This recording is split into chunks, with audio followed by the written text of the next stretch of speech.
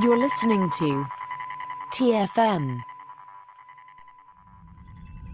Want to join in the conversation and share your thoughts on this episode? Join the Babel Conference, our listeners' discussion group on Facebook. Just type BABEL into the Facebook search field, and we'll look forward to seeing you there. Hey everyone, I'm Rod Roddenberry, and you're listening to Trek FM.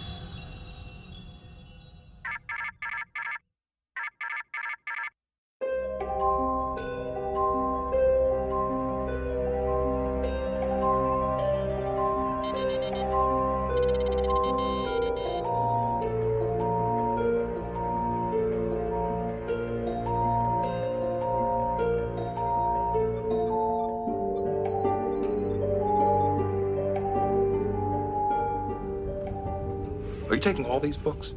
I thought I'd take some light reading. Guess I got bored. Well, hello and welcome to TFM's Books and Comic Show Literary Treks, and I'm just one of the hosts here, Matthew Rushing. And with me, as he is every single time, is the one and only, the lovely bearded Casey Pettitt. I love the beard, Casey. It's looking really good. It's nice and thick now. It's coming in nice. Although that means it's time to trim. I noticed you're more clean shaven than the last time I saw you. Yeah, I did the whole no shave November, and so then I just felt like it was time to like kind of start over. And I don't know, it was like I'm going back to Dallas for Christmas. Nobody needs to know this, but anyway. And I was like, well, I'll look nice for people there, so whatever. But we are so excited because we've got 2 more shows for you this year. We've got this episode, and then we are going to be talking to David Mack about his latest book that, as we're recording, just dropped today, Harm's Way. So if you haven't picked it up, you'll want to pick it up because we're going to be interviewing him soon, and that'll be coming out even before the end of the year. So jam-packed into the year here, but if you would like to help us out, you know what? Go over to patreon.com/TrekFM, become a patron just like Casey Pettitt or Greg Rozier, who are helping support the network here through Patreon. We really appreciate their support. And we've got some special things coming up there. I know through the 602 Club, we're going to be doing some bonuses, and maybe we'll get some of that stuff going as well for literary treks. You just never know. But you'll only be able to get that type of content through Patreon. Plus, it keeps all the episodes coming to you each and every week that you get here through TFM. You can also find us on social media at TrekFM on Twitter or at TrekFM on Instagram. Of course, we're on Facebook at facebook.com/TrekFM. If you would like to talk to listeners from all over the world in our listeners-only discussion group, you can type Babel into the search field on Facebook and find the Babel Conference, and then you would be able to, again, join listeners from all over the world talking about our different episodes and everything going on. You can also find us online at trek.fm, and you can find all the shows we're doing. And last but not least, you can even send us an email over there at the contact section. So, Casey, before we talk about Enterprise, the first adventure, we do have some comics, which I'm super excited about this. We've got Lower Decks 3 and Star Trek 2. Not that Star Trek 2. One. The other Star Trek 2, because I'm pretty sure there have been number 2s in Star Trek comics before. So anyway, Lower Decks 3, we actually end up wrapping up this trilogy here. And how did you feel like it ended up wrapping up this story? And did you feel like this was as strong an entry as the previous entries that we've gotten so far? Yeah, I'd say, it's another strong entry. I would say it's maybe not my favorite, but it does wrap up the story nicely. I feel like the authors and the artists and everybody kind of found their groove by the end of it. It just continues the story from the previous one. You get little tastes of the, upper decks, the command crew and their mission, but it really still focuses on the lower decks, which is what we're all here to see. And, it really doesn't disappoint. It continues the story nicely and wraps it up nicely and, leaves some potential breadcrumbs for the future. Yeah, I think the best way that I could put this is that it ends in the most Lower Decks fashion possible. And I think that just continues everything that we've said beforehand. And so, like you mentioned, whether or not this was my favorite issue of this 3-part arc here is neither here nor there. I think what this does is it just continues to feel exactly like the show does, which is really important in this. One of the things I did want to ask you, because I was thinking about this after I was reading this issue, and it just made me wonder. I think that this does as good a job as possible of making it feel like Lower Decks. And at the same time, I was thinking to myself, would I have rather just these, again, been episodes that we had gotten in a season rather than this? And of course, maybe we would never get these stories besides that. So, but I kept thinking to myself, I just feel like this is as close as you can get to Lower Decks, but I almost still wish that they had been episodes. Totally. The way that this is written, I think we've said it since issue 1, like it felt like watching an episode, and this would have actually been kind of a fun continuing arc to have this Dracula holodeck character, kind of like Moriarty or, any of the other sentient holograms, I guess, that we know. It'd be fun to see him pop up throughout the show. And, yeah, I don't know what else to say. It's just, I think that's a testament to how well they did these comics. And it really just kind of leaves me wanting more. It leaves me wanting more of the show, but I'll take more of the comic books instead, if that's what we're going to get for now. Yeah, I think that's a good way to put it, in that, a lot of this does feel so much like the show, and I think it's one of those things where it's the highest compliment that I can pay them, the fact that, these comics, what you want is for it to feel like whatever Star Trek they're trying to tell. And which is, obviously the most important thing as well when, you're doing any type of expanded medium for Star Trek or Star Wars or any of these franchises. You want it to feel that way. And I think, in all honesty, my question is really the biggest compliment I could give the comic, which is, God, this was so good. It could have just been, episodes that we had gotten. And so the fact that I'm even thinking that, I think speaks to the quality that we got here, in the sense of mirroring and mimicking and being just like what we watch on our screens during a season of the show. Yeah, it's not so ridiculous that you just write it off, but it's just ridiculous enough to be Lower Decks, and wanting to see that. And these comics are so full of the same kind of Star Trek in jokes and tropes that we love about Lower Decks, and looking for all these Easter eggs. And even at the end of the comics, they'll point out a few of them. Like in this one, they mention different historical characters, I think, that have been on the holodeck. And I don't know. You could go through this just like the show, like with a fine-tooth comb, and look for all of the little Easter eggs. Like I think Reg Barkley, if I remember, I think it's in the Nth Degree, where he hooks himself up in the holodeck with the same kind of thing that Dracula does here. I mean, it's just, and it flows so well. So yeah, I think I hope they continue doing more of these. I hope it's not just this little trilogy that we got here.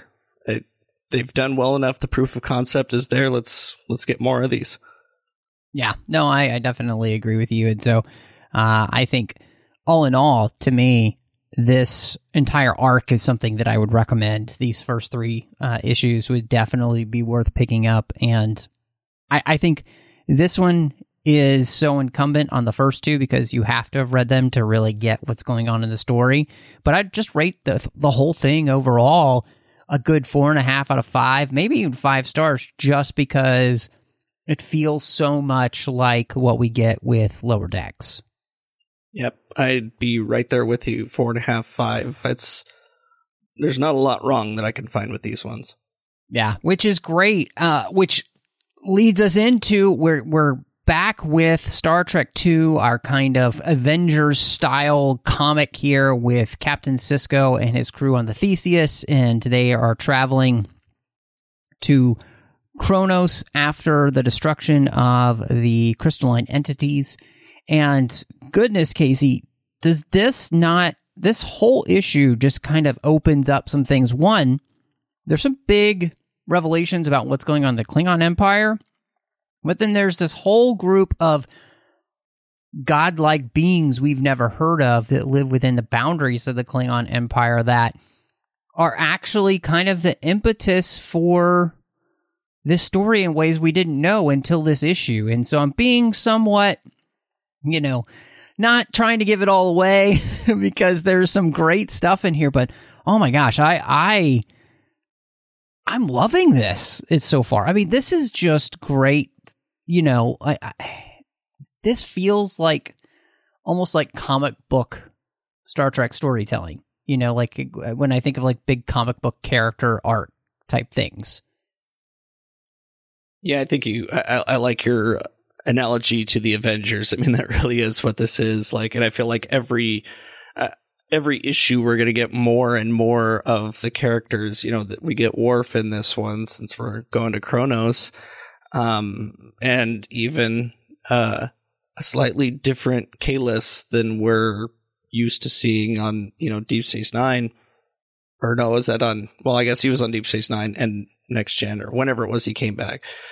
Anyway, like it's just, it's jam packed full of stuff. And I liked even that it kind of called back to the Klingon one shot that we got not too far back with the kind of trifoil bridge over the canyons where the battle happened, and they referenced that battle that we saw in that comic. So that was actually a lot of fun too, seeing them tie these together. We see Tom Paris. We see like the way they even add some kind of there's a little bit of background on the Klingons at one point. It's just kind of they call it a memory alpha diplomatic briefing, and it just kind of describes the Klingon Empire. So if like you're new to Star Trek or you're new to the comics, you just need a little refresher. It gives that to you in just a real quick page to tell you kind of who some of these characters are that we're seeing or that we're referencing. And, with kind of a reboot, that's kind of what we're doing. We're trying to reintroduce people to Star Trek. And so getting these little vignettes of information, I think, is really nice and helpful for the comic book reader that maybe isn't as familiar with some of this stuff.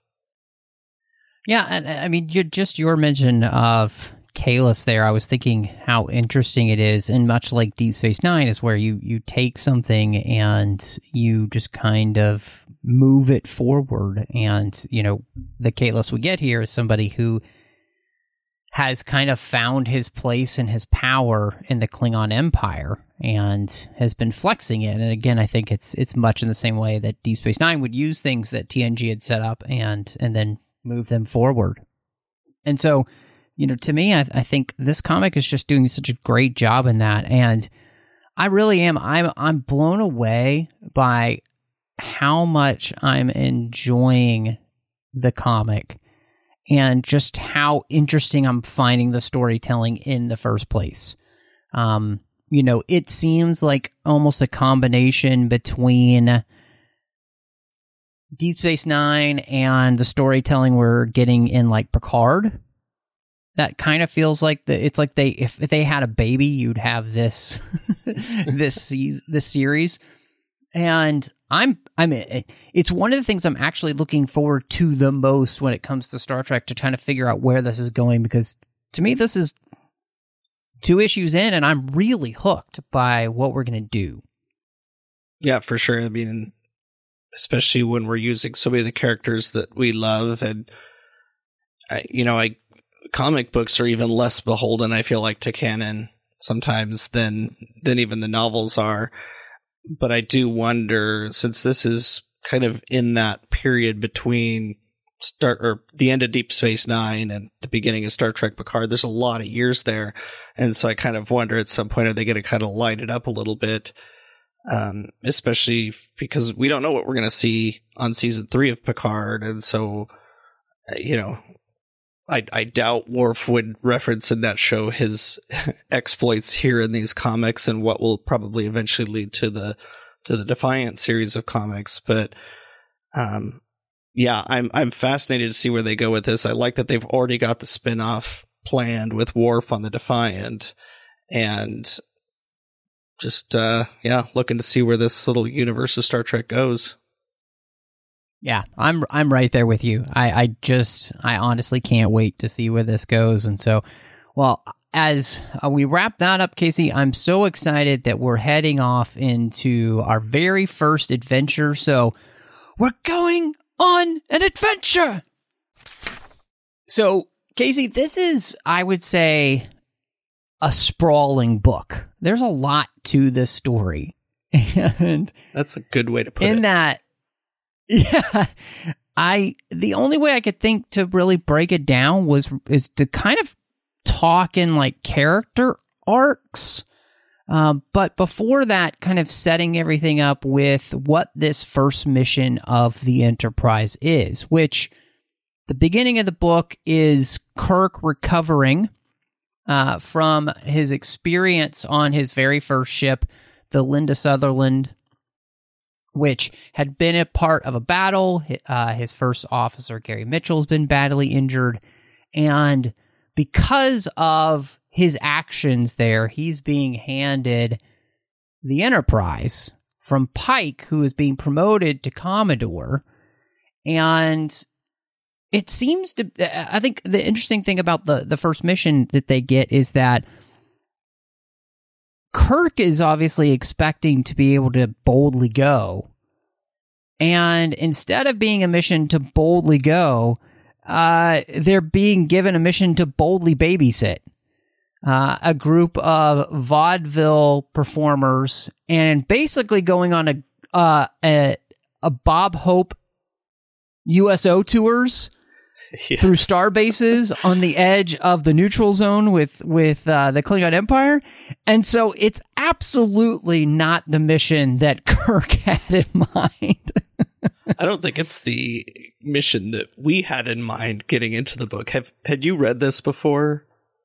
I've never read this before, so everything in this was a surprise to me. Yeah. Especially the mission that they choose to go on.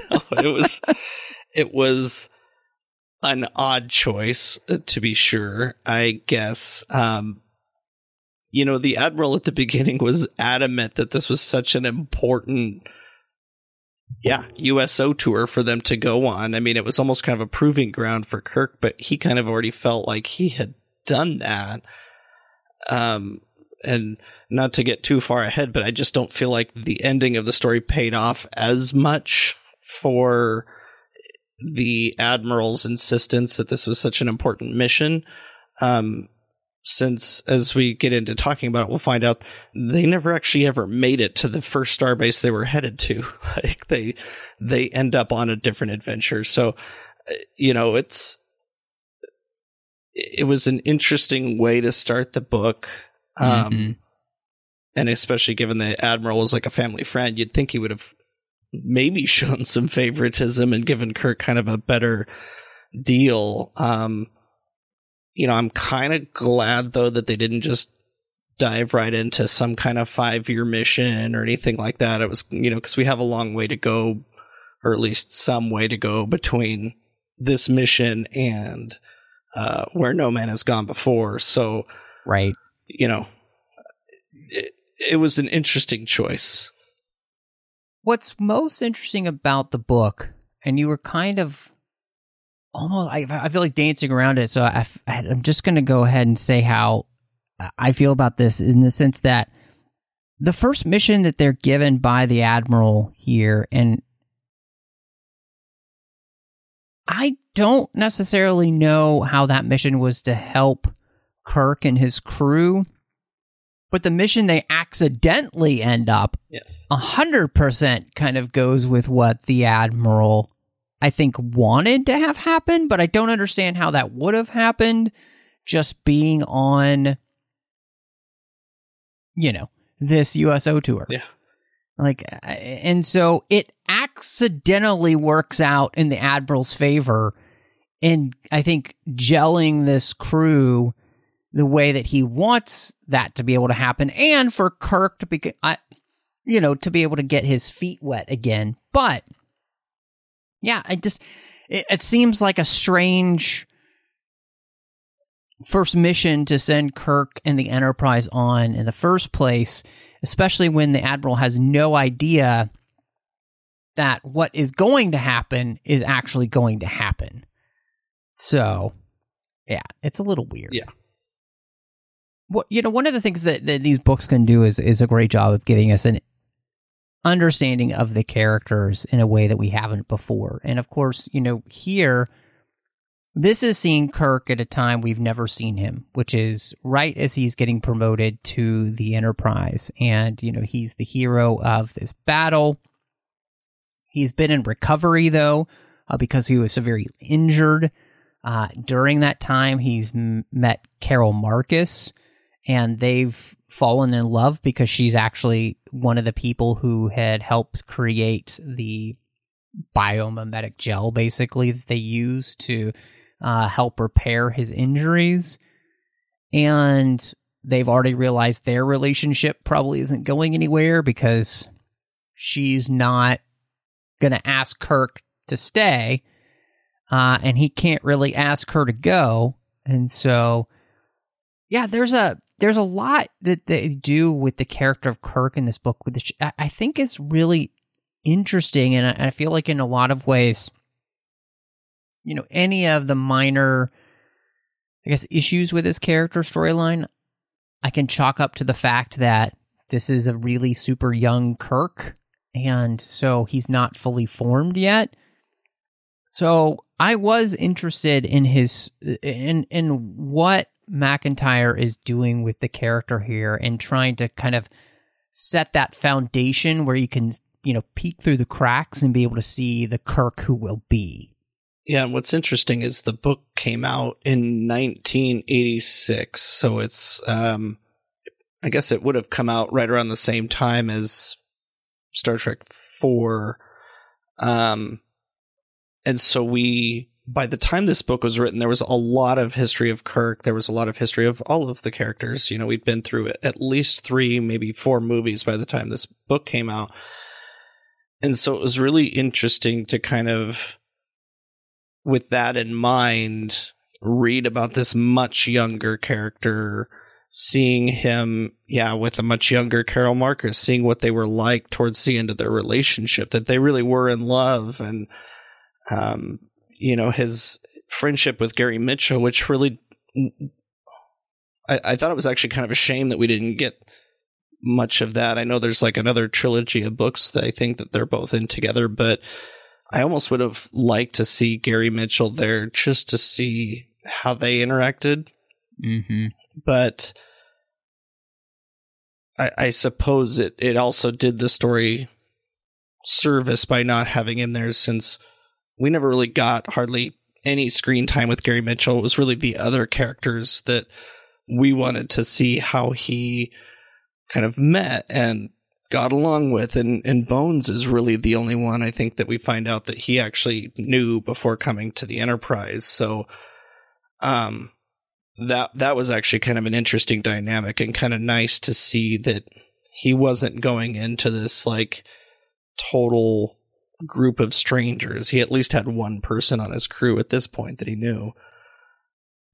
But seeing his command style, especially compared to Captain Pike, which all of the current crew are comparing him to, because that's their most recent captain, and he's so different, and he gets called out on it a lot by the crew, by the visitors, kind of by everybody, on kind of how brash and naive he's being. And it's really interesting to kind of, even just through this one story, watch him grow in his command style, but also gain the trust of his crew, his new crew.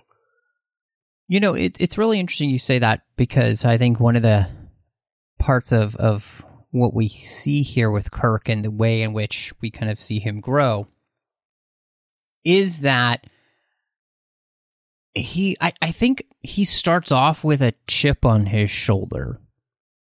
And the chip is the fact that he feels like he's got the cojones to be able to do this job. And yet, he also isn't necessarily trusting himself completely yet in the way that he will in the future. The other part of that is he's also been through a big trauma, and he's working through that trauma. And I think that's leading him to be harder on himself and everybody else around him, because he's basically, and I would say he's overcompensating for his own feelings. And to me, that's actually really interesting. And I think that's something that gets worked throughout the book, like you were talking about, which is really interesting. And a part of him dealing with this new command, and I think you're 100% right in the fact that it doesn't help that, you know, all of these people have absolutely been with somebody who is a very distinguished and reputable captain like Pike, who had really established himself, obviously had been captain for quite a long time. Many of them have worked with him for years. And this new kid on the block comes in. He's literally the new kid on the block.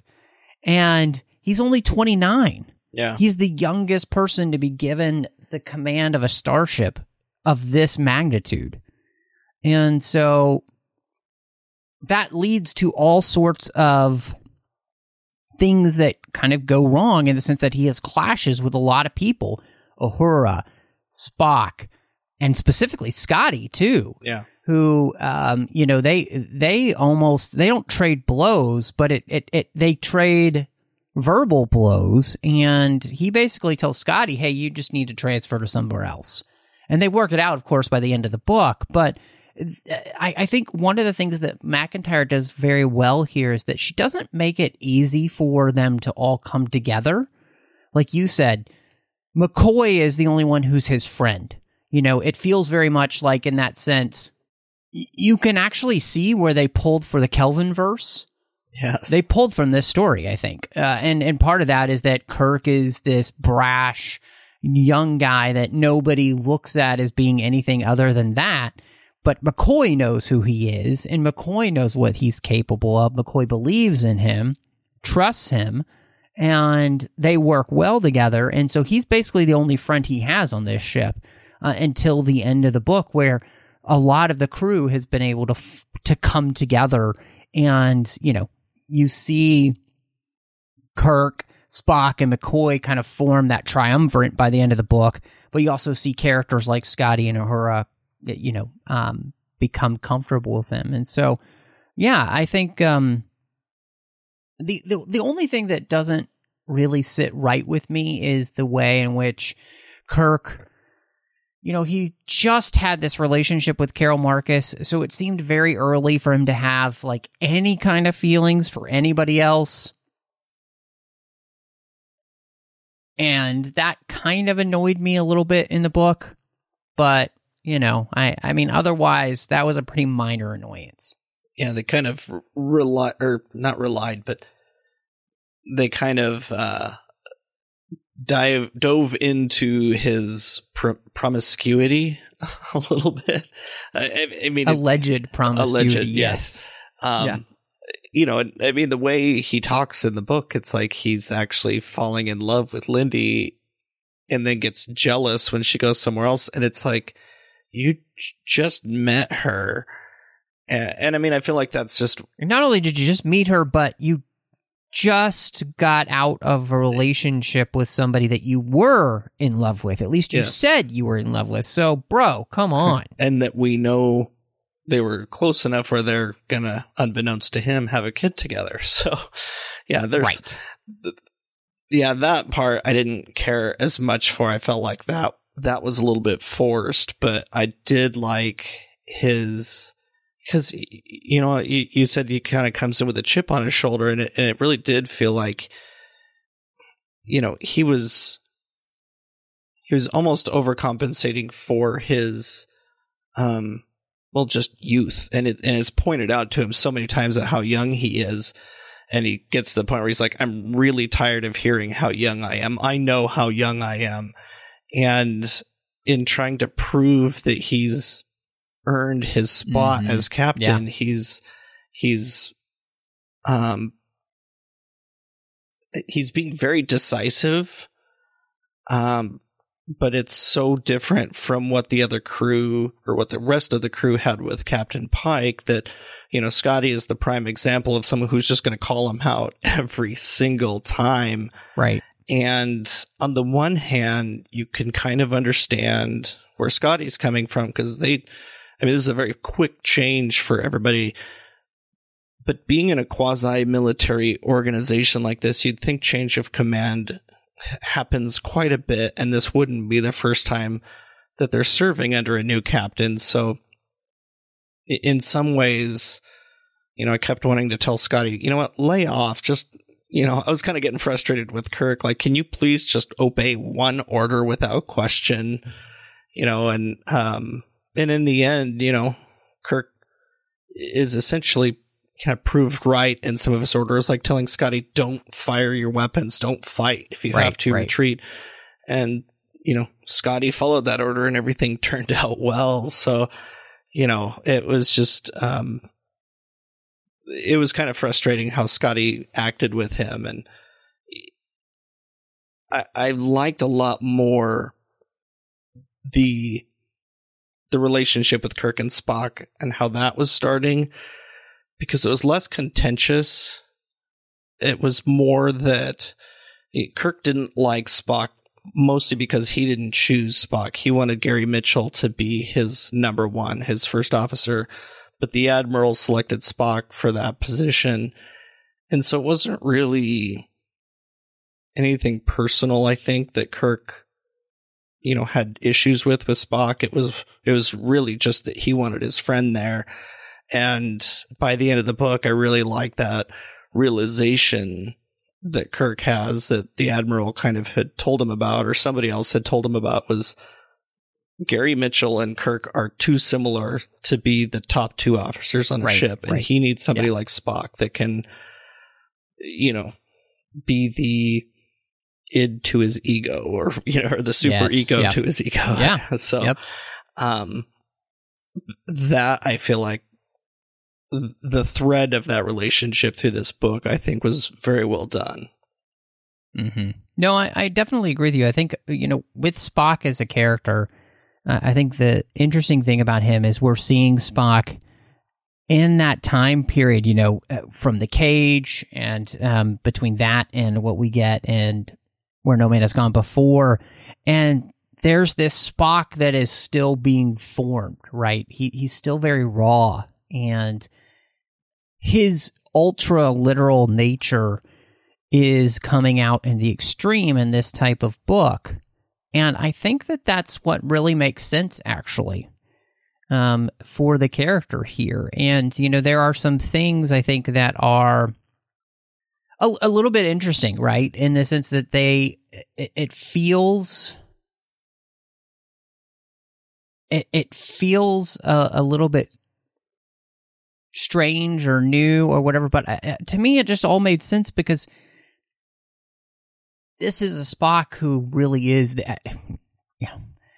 way Spock changes from the first pilot of, you know, the cage, and then the way they portray him again in the second is different. And so I think they did a great job with Spock here. And, you know, this is also a time period, like you mentioned, when this book is written, it's still very early in what we know about Spock, you know, and who he is. I mean, we've had the original series, and 4 movies at that point. And, you know, what we think of as the character Spock, I think, is still to be even more informed by books to come, honestly. And you know, all the way through, you know, Star Trek 6 and then beyond when he's on the TNG. And so there's still so much more of this character, and even Vulcans themselves. And so I think she actually does a pretty decent job here with Spock, and his again, he's just so literal. Like, he's like literal Larry. Everything he just takes literally. And like with Spock, you could literally say literally all the time, because that's how he takes it all, right? But I think that's something to which, you know, he even struggles with, and you're talking about a little bit about that relationship with Kirk, because, you know, Kirk goes on intuition.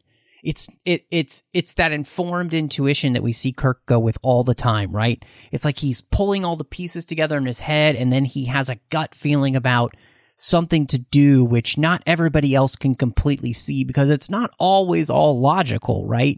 And Spock's struggling with that, and so do a lot of people on this ship, because I think we get from the book is that Pike was much more logical and kind of literal himself in a lot of ways. And so, yeah, I thought she did a pretty good job with Spock. You know, I always have to take into account exactly what you said when this type of book is coming out and what we knew about Spock then. And to me, when you're writing this early, again, it covers a multitude of things that might seem somewhat incongruous later on, just because this is the formation of these characters.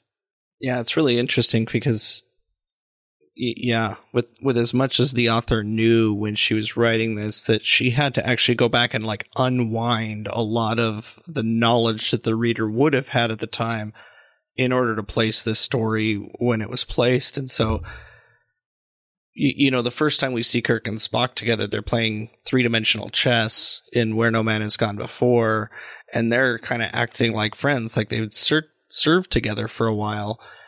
You know, but in the book, Kirk doesn't know anything about Spock. And in fact, he doesn't know much about Vulcans at all. Like, he doesn't know what a mind meld is. He doesn't, you know, they're kind of learning a little bit about the neck pinch.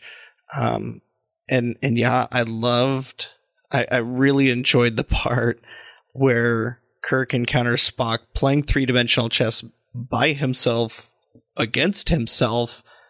And Kirk essentially challenges him, you know, to a full game together. And so we kind of get to see, or at least hear about, their first game of 3-dimensional chess together, which was really fun. And I think was one of the ways that Kirk was able to kind of bond with Spock, to kind of say, like, I'm not just some illogical human. I have, you know, and I think it also kind of goes back to that chip on his shoulder a little bit. Like, I've got something to prove, but it was almost a way for Kirk to extend kind of an olive branch early on to Spock to say, we've got some similar interests.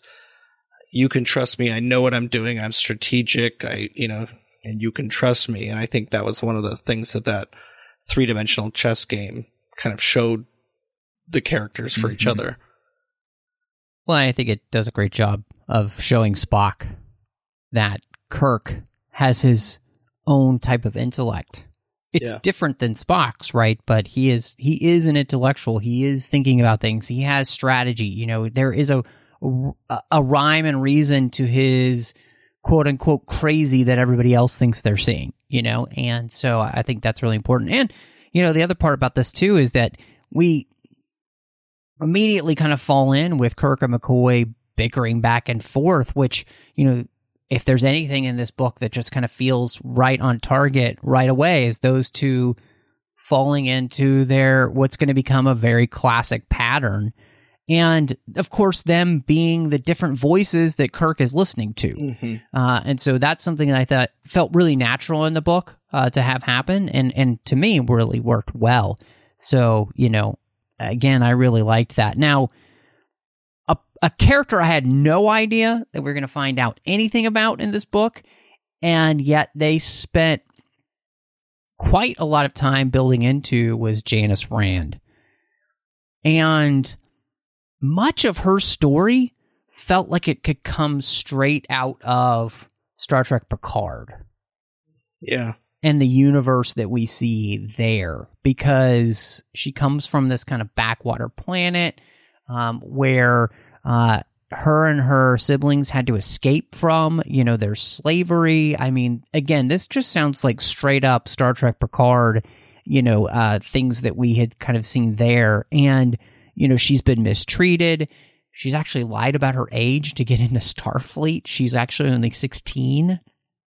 And so, even though because of time dilation travel, she's actually quote unquote older, even though she's really not. So yeah, there's relativity in that. And McIntyre actually spends quite a bit of time building into who this character is to even give her an arc from going to be this like ultra shy, somebody who feels like she has absolutely no power even over herself, to being somebody empowered to become the character that we'll see later on in the series. Yeah, this was one of those pleasant surprises in this book. When we first see Rand, it's like, okay, there's another character that we know, but the amount of time that we get with her and learning about her, especially with her conversations with Uhura, I don't know. She's not a character that we really got. Like, we got hardly anything of her on the show. And so to see her here as a very young officer, she's brand new. She's just been promoted to Kirk's yeoman. Kirk has never even had a yeoman before, so he doesn't even know that dynamic. Right. And, they get off kind of on the wrong foot together, partly because she's so shy, but, she's got like no confidence in herself, and Kirk is just tired and grouchy, when she shows up, and he doesn't mean to, and he apologizes to her and everything, but I like getting some backstory for her, especially like you said with the kind of all the relativity stuff, because they had to travel at almost the speed of light. So like over the course of 3 objective years, it was only a few subjective hours for her. So, her escape from, what she had grown up in is to go into Starfleet, which I think was actually kind of, I guess it's kind of analogous to, people who join the military who feel like that's their only option and kind of a safe place to go. And so it's cool to see that she found Starfleet, and by the end of the book, she's going to admit about her age, and, we'll see on the show that she's still there, so we know that she's not getting kicked out or anything, but just to see, because she can be pretty tough on the show, and so we kind of get to see a little bit of how that's born here in this book, which I just really enjoyed her storyline overall. Well, and what I do think it does is that it shows how much formation is still to happen in the Federation. There's a lot they're still kind of on a monetary system here, and, the Federation still has a long way to go. And that's another thing that I think, you could read this book and be frustrated, but I think it actually does a great job in just kind of like Enterprise, giving you some of the unexpected so that you have somewhere to go. And I think, with Rand and her story, that's really interesting. Now, the other side of Rand's story is there's a character that, it's kind of a little turd to her, Roswind, and I felt like there was way too much time spent on her at all. Once we were done with that part of the story, I was ready to be done, and they kept kind of returning to her. And if I had been an editor here on this book, I would have cut it out because it's unnecessary and I just don't care. And it doesn't go anywhere, right? It doesn't resolve in any way that made it make sense that I spent any more time with that character than her immediate connection with the character of Rand. And so that's definitely, I would say, one of my biggest criticisms of the book is there are other places where some of that kind of stuff happens, and it just, this book could have used some editing. Yeah, it was definitely clunky in parts, especially when it was changing from scene to scene or whose point of view we were reading from. But the Roswind story was the most egregious because every time it came up, I mean, I'm talking like every time it came up, I had to stop and think, who is this person? And like, have we heard? Oh yeah, that's right. It's her former roommate. Okay. And it was just such a long con with this whole extra or new roommate that's just this green slime that's, sits in the sonic shower with, and the payoff. In hindsight, I feel like I should have seen it coming, but it just was spread out so long over the book that, by the time it happened, I was like, oh, okay. And on to the next scene. Yep. No, I completely agree with you. With Rand, I think it was really nice to be able to get more of Uhura here, and especially the fact that, she served under Captain Pike. She comes in, a little bit more seasoned in that way. And we also see the fact that, she is a linguist. And, so part of this story is her becoming enamored with this language, which she realizes she's actually never going to be able to totally understand. And the way that impacts her, which I thought was great because, so much of Star Trek kind of forgets that that's Uhura's job is to be a linguist. And I thought they actually did a really good job. So, I really, appreciate that. And I thought it was really nice for the character. And again, it built more into, who that character is and even just why, she would kind of feel a little bit contentious towards Kirk at the beginning as well. So, yeah, I don't think I could add much to that. I'm glad she was there, and I'm glad she was given as much as she was because she can often be overlooked. Hey, I'm glad we barely spent time with Chekhov, and that was just fine. And I would have been upset if we'd have gotten a lot of time with Chekhov and very little with Uhura, because she does add a lot to the story here and her character and her singing and everything. Is Chekhov even supposed to be there at this point? Well, I mean, you could say that, like, because he was filling in for Sulu, I think, from time to time on the bridge. And so that's why we saw so little of him, because I think he spent most of his time on the lower decks. So that's how I think of it anyway. Well, this we mentioned that there's a big twist in the story in the sense that we don't actually do what the mission was. We get sidetracked by this massive world ship appearing on the edge of Federation and Klingon space and introducing us to an alien species that is one of the most unique and interesting in the sense that they are completely alien to us. And part of that is that they are an alien species who have lived for an extended period of time. And they are so old compared to our civilization that we appear basically like children to them, and their technology basically feels like magic compared to ours. And I thought that this was a good part of the story because, again, just by them being so strange by our reckoning, I mean, those are the type of things that you can do in a book that are so much more difficult in like a show. Mm-hmm. So I thought this was a great way to really challenge the crew of the Enterprise and, of course, Kirk with this really difficult situation where a wrong move could start a war between the Klingon Empire and the Federation. Yeah, I totally agree. This was such a great way to... This was really the perfect way for Kirk to prove himself as a captain, but also for the crew to come together and to learn so much about each other. And, you know, like these aliens would have been so interesting to see on screen.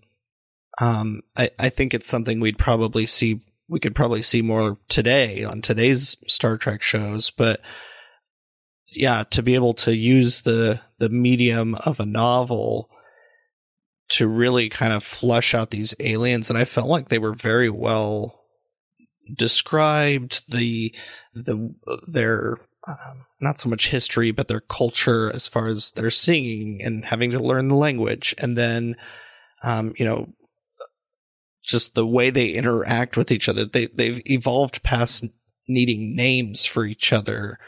And, to find out that they're so long lived and they've been around so long. And we've seen that in Star Trek before, like with aliens that have evolved. And they're like, we'll come to you. We'll come back and meet you again in a few more millennia when you guys have grown up a little bit. And that's how these ones felt, especially towards the end when the crew has become so close to the aliens that they know that there's so much that they could learn from them. And I think they've realized that they've learned a lot about each other just by being around them. And I think that the interactions that they'd had with these aliens really was well written and kind of laid out, as far as they didn't just immediately start speaking standard. Like the aliens had to learn that somehow, and that was through a mind meld. And we kind of now learn how Spock is prone to kind of going out on his own. And, this is exactly what he does in Star Trek, the motion picture. Spock just goes out to mind meld with Voyager. That's exactly what he did here.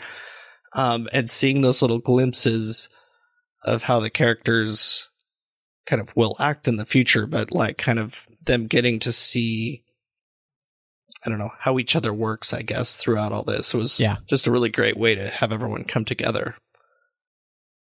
Yeah, no, I couldn't agree with you more. I think it was a very good part of the story, and it really ended up being a benefit, especially in allowing this crew to be able to find a way to come together and become more of the crew that we expect. And so I love that. And, of course, what would be a TOS story here without the Klingons? And what was really interesting, too, is just how different the Klingons here are, and yet again, I like to think of it as the fact that, we're meeting a very early Klingon empire, that feels more akin to kind of the less put together empire that we even, in Enterprise, the Klingon Empire felt kind of like the proto-Klingon Empire. It felt like there were more factions, and here it also felt like that as well. And so, again, not really much bothered me in the things that people might look at as being different. I just thought this was interesting. Yeah. And it wasn't my favorite part of the story, but I found it to at least be interesting. Yeah, it definitely wasn't my favorite part of the story either, but I mean, they needed some tension there to, I don't know, kind of an impetus for this world ship and these aliens to find another place to go. The Klingons did feel very different, but yeah, and the way I kind of thought about it is, similar to you. This is just kind of one faction, of the Klingons. They have a director. They talk about the Empress, which who knows who that is, like they're not talking about chancellors or anything like that. So, these Klingons could have been anybody. And, it was kind of weird how their story ended, but like at the same time, yeah, I didn't have a ton of problems with it, except that it just kind of took away from the First Contact mission. Mm-hmm. Yeah. Yeah. No, I think that's a great way to put it. And, kind of fun that they ended up having to give Kirk a medal. Yeah. Which, that's always enjoyable. One of the last big parts of the story is the Vaudeville Company, led by this character named Lindy. And also, we meet Spock's cousin, Steven, who is another emotional-seeking Vulcan, a lot like Cybok. Mm-hmm. And so, what did you think of the idea of the fact that there was a vaudeville company in the first place at this time period? And did any of the characters really grab your attention or work for you? I like how you put it at the beginning when you talked about kind of the Bob Hope USO tour. Like, that's really what this felt like. And I feel like it's kind of, when you put it that way, it doesn't feel so out of place. You know, we know it's not something we've ever seen on Star Trek before, but kind of at the end of the day, there's got to be like entertainers that are touring around. So why not a kind of an old-fashioned vaudeville company? It's almost like having a traveling circus or something like that. I mean, the fact that they'd put it on, such a big starship to ferry them around between starbases is a little strange, but it was a little weird for this story, and I don't care to read more about vaudeville companies in Star Trek stories anymore, but but you're not hoping for another one? No, I mean, I don't know if there's a sequel to this or not, but I may not be Enterprise, the second adventure. Second adventure, yes. It's a spin-off, the Warp Speed Vaudeville Company. So like it didn't seem out of place for me, except for just out of place in the story. As far as any of the characters, there were quite a few characters in this company, and they were actually, most of them were actually fleshed out pretty well. I kind of hated Mr. Cockspur. I didn't care for the guy with the dogs either, and I can't remember why now, but Lindy was really the best character out of all of them, because she was kind of the leader of this troupe. And she actually kind of seemed like the reluctant leader, actually, because her dad was the one that kind of started this, or, was the previous manager. But she was actually the one I wanted to know more about, because she's, the magician, the illusionist. But I feel like there was still something left open. Like, she might have actually been some kind of actual magician, not just an illusionist, the way that she would pluck an apple out of thin air or whatever. Like, or the coins that she was pulling out of Spock's ears or anything like that. Like, those were really fun scenes, but it also kind of left it open. Like, is that really just sleight of hand, or are you actually some kind of alien that can conjure these things up? So it was kind of fun to play around with that character. And then, Steven, Spock's cousin, we need more, it's just another never mentioned person in Spock's family that, and interestingly though, this was pre-Cybok, this was before, this book came out before Star Trek V. So that's kind of interesting that she kind of had, I guess, kind of some foresight to think about Vulcans who might want to experience emotions, and why not have one related to Spock? Yeah. No, I agree with everything you said. I think it was 100% a target. The vaudeville thing just seemed a little bit strange. The only thing I could think to myself of, where this it might make sense is the idea, Vix becomes a big deal on Deep Space Nine, and it's because it kind of has this old-fashioned pull to it, this sentimentality that might drag you towards that. But this felt a little bit different because it felt like a stretch that this would be something. There's a difference between being able to experience something like a holodeck program like that and this, where it is the basest of entertainment. When it comes to people juggling and doing magic tricks and those kind of things, that having actual Pegasus style horses, which that was way too far, and yet it was kind of an interesting place where, again, I almost feel like there is this Deep Space Nine Picard style look at the other side of life outside of Starfleet, which was interesting. And so I can't really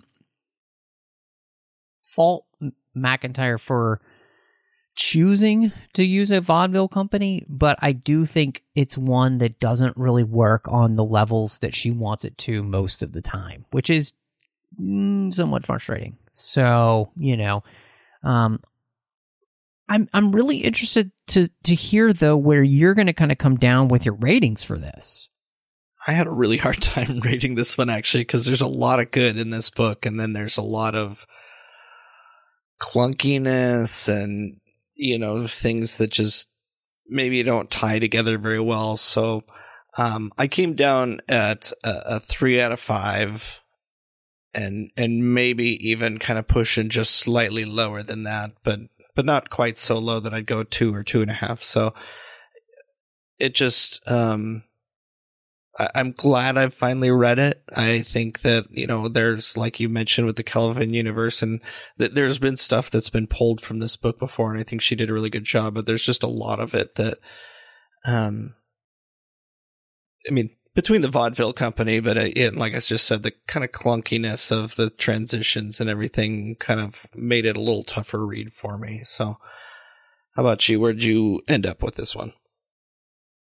I'm actually right there with you with the 3 out of 5, because I think there's more good than bad here, but I think a lot of the stuff comes from some just weird editing choices with the book that don't always work, and I think some story choices that I just don't love or just not always as interested in, but there is a lot that's good about this book, especially one that was written so long ago, and so the fact that, I can still enjoy it now, I think means that there's enough here for people to check out if they've never read it. Are you not entertained? That's kind of what I wanted to say throughout the book. I don't know. I was entertained. Yeah. And so I think that's what you kind of want from a Star Trek book. But, with this, I can't believe that we've come to almost the close of another year of literary treks. It's just phenomenal, and really excited where we're going to go with our last episode and what's coming up next year. Yeah, absolutely. I've got my my copy of David Mack's new book here, Harm's Way, ready to dive into that so we can talk to him about it. I've only read the first couple Vanguard books. So I'm actually kind of interested to see how well I understand this without doing that, or without knowing all that. And knowing David Mack, I think I'll be just fine. Yes, I'm right there with you. I can't wait to be able to do that. And I've only read the final Vanguard book because that was our very first interview with Dayton Ward back in the day when the show first started. And I've just never gotten around to reading the series. So I will be fascinated to see how this works. But my guess is knowing David and knowing the fact that a lot of new people might be picking up this type of book, everything you need to know would be explained. So I'm very excited to dive into it. He always writes a good yarn. But Casey, if people want to catch up with you, where would they find you outside of Literary Treks? You can find me on social media. My name is @KnittingTrekkie. I'm on Goodreads, Letterboxd, Twitter, and Instagram. And you can also find me over on another podcast called Mickey's Marvels, where we talk about everything under the Disney umbrella. And of course, you can find me all over social media under the name Matt Rushing02. When I'm not doing Literary Treks, of course, with the 602 Club, we've got all of the fandoms we love that are outside of Star Trek here on the network. And then, of course, you can find me doing The Orb, Warp 5, Saddle Up, and Artificial Tango. And then last but not least, you'll find me over in the Nerd Party Network with a couple of shows. One is called Owl Post, and that is a Harry Potter podcast I did with Drea Kaufman. Talked about every single chapter of the Harry Potter series. And then John Mills and I talk about Star Wars over on Aggressive Negotiations. But thank you so much for joining us. And until next time, live long and read on. You call that light reading? To each his own, number one.